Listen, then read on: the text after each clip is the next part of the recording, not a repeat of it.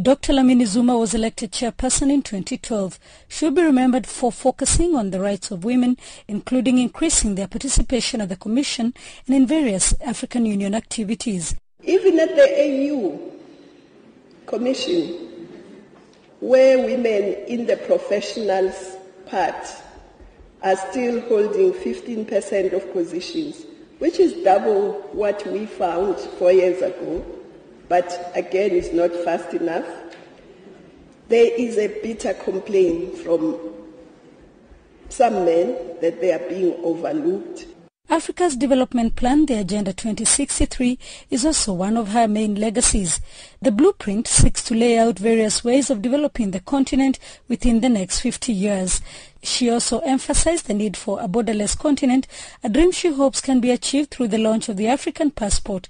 The continental body relies heavily on donor funding to run its affairs.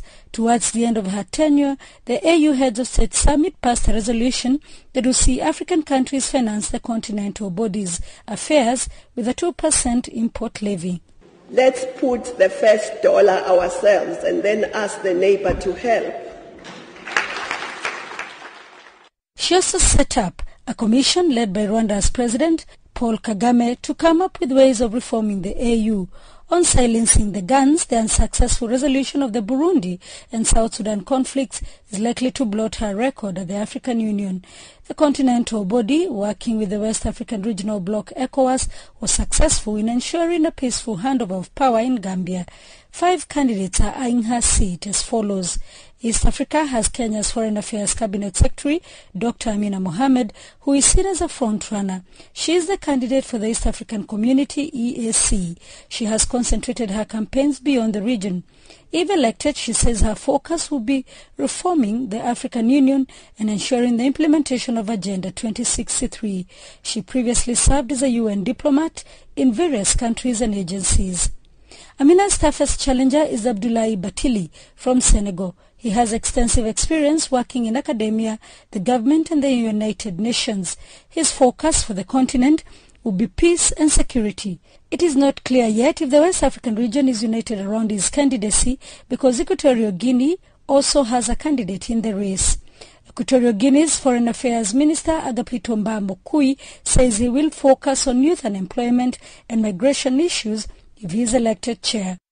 Mokui was among those who ran in the July elections and is not likely to attract more support than he did then. Chad's Foreign Affairs Minister Musa Faki Mahamat is also in the running to succeed Dr. Dlamini Zuma. He was a one-time chairperson of the AU's Peace and Security Council. He has held several cabinet positions at home and has worked in various UN bodies. He seems to enjoy the strong backing of the Central African region, including that of the head of state, Idris Deby, the current chair of the African Union. Botswana's Foreign Affairs Minister Penolomi Venson Moitoi will be making a second attempt despite having garnered only 16 votes during the elections in July last year. She says she will focus on achieving Agenda 2063 with clear implementation timelines. She has the backing of the Southern African Regional Grouping, SADC.